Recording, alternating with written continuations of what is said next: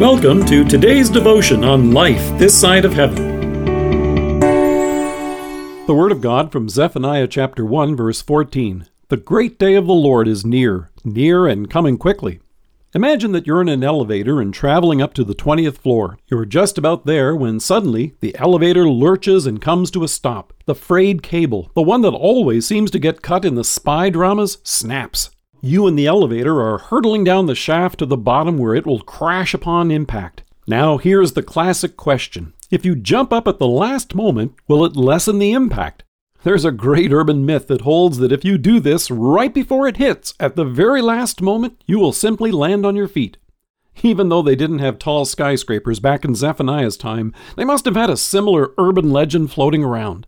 The people of Judah had become smug and self-satisfied. They lived as if God was no longer relevant to their lives. In fact, the prophet quotes the Lord as he says, "At that time I will search Jerusalem with lamps and punish those who are complacent, who are like wine left on its dregs, who think the Lord will do nothing, either good or bad." The empire of Babylon was poised to pounce on the nation and conquer them. Nevertheless, they were convinced that whatever happened, at the last moment they would land safely on their feet. God calls you and me to repentance in His Word. Repentant believers are those who are sorry for their sins and who in faith trust in Jesus, our Savior, for forgiveness. However, it's easy to become complacent. It's tempting to think that since Jesus hasn't returned yet, that there is plenty of time to be concerned about these things later. Our spiritual life gets put on hold. But faith and repentance aren't things that we shove aside until we need them at the last moment. Zephaniah the prophet wanted folks to take sin and judgment seriously, so he reminded them here in these opening verses, the great day of the Lord is near and coming quickly. So, is it possible? If you're in an elevator and the ground floor is near and coming quickly, could you jump up at the last moment, save yourself from death, and land on your feet? Most university physics departments note that, first of all, it would be almost impossible to judge the precise moment when to jump before impact, and even then it wouldn't help. As Phil Harvey reports in The Sun, the law of physics, more specifically the laws of relative motion, aren't so optimistic.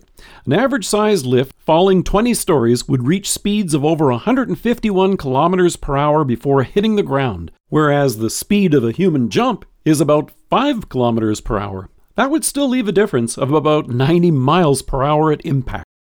Like ancient Judah, it would have been easy to dismiss Zephaniah's concern. Like watching a spy movie where the elevator drops, it's easy to think to yourself, well, that's never going to happen.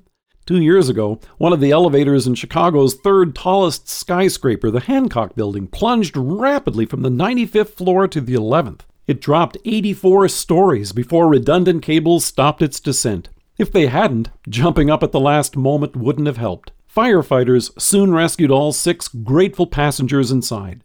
Zephaniah wanted to debunk the myth that there was plenty of time to be concerned about these things later, and that whatever happened, they would land safely upon their feet. So in love, the prophet pointed forward, not simply to the impending day of the Lord, but also to the coming of the Savior and the salvation that God had planned. The prophet goes on to write, "The Lord your God is with you. He is mighty to save." Instead of living life each day in complacency, waiting for the last moment to jump, you and I live in daily repentance as we trust in Jesus. We turn in faith from the peril of our sins to the security of His mercy. We have a Savior who has taken the full impact for all of our sins upon Himself. At the cross, He endured the full force that our fall into sin has deserved. He has rescued us for eternal life, and through faith, you and I find the assurance and comfort of being safe in His arms every day, including today. Let us pray. Loving Savior, as the great day of the Lord draws near, thank you for the mighty rescue you have accomplished for us. Amen. Thank you for joining us. If you're listening to us by podcast or on Alexa, we invite you to browse the resources that are available on our site at lifethissideofheaven.org. God bless you and have a great day.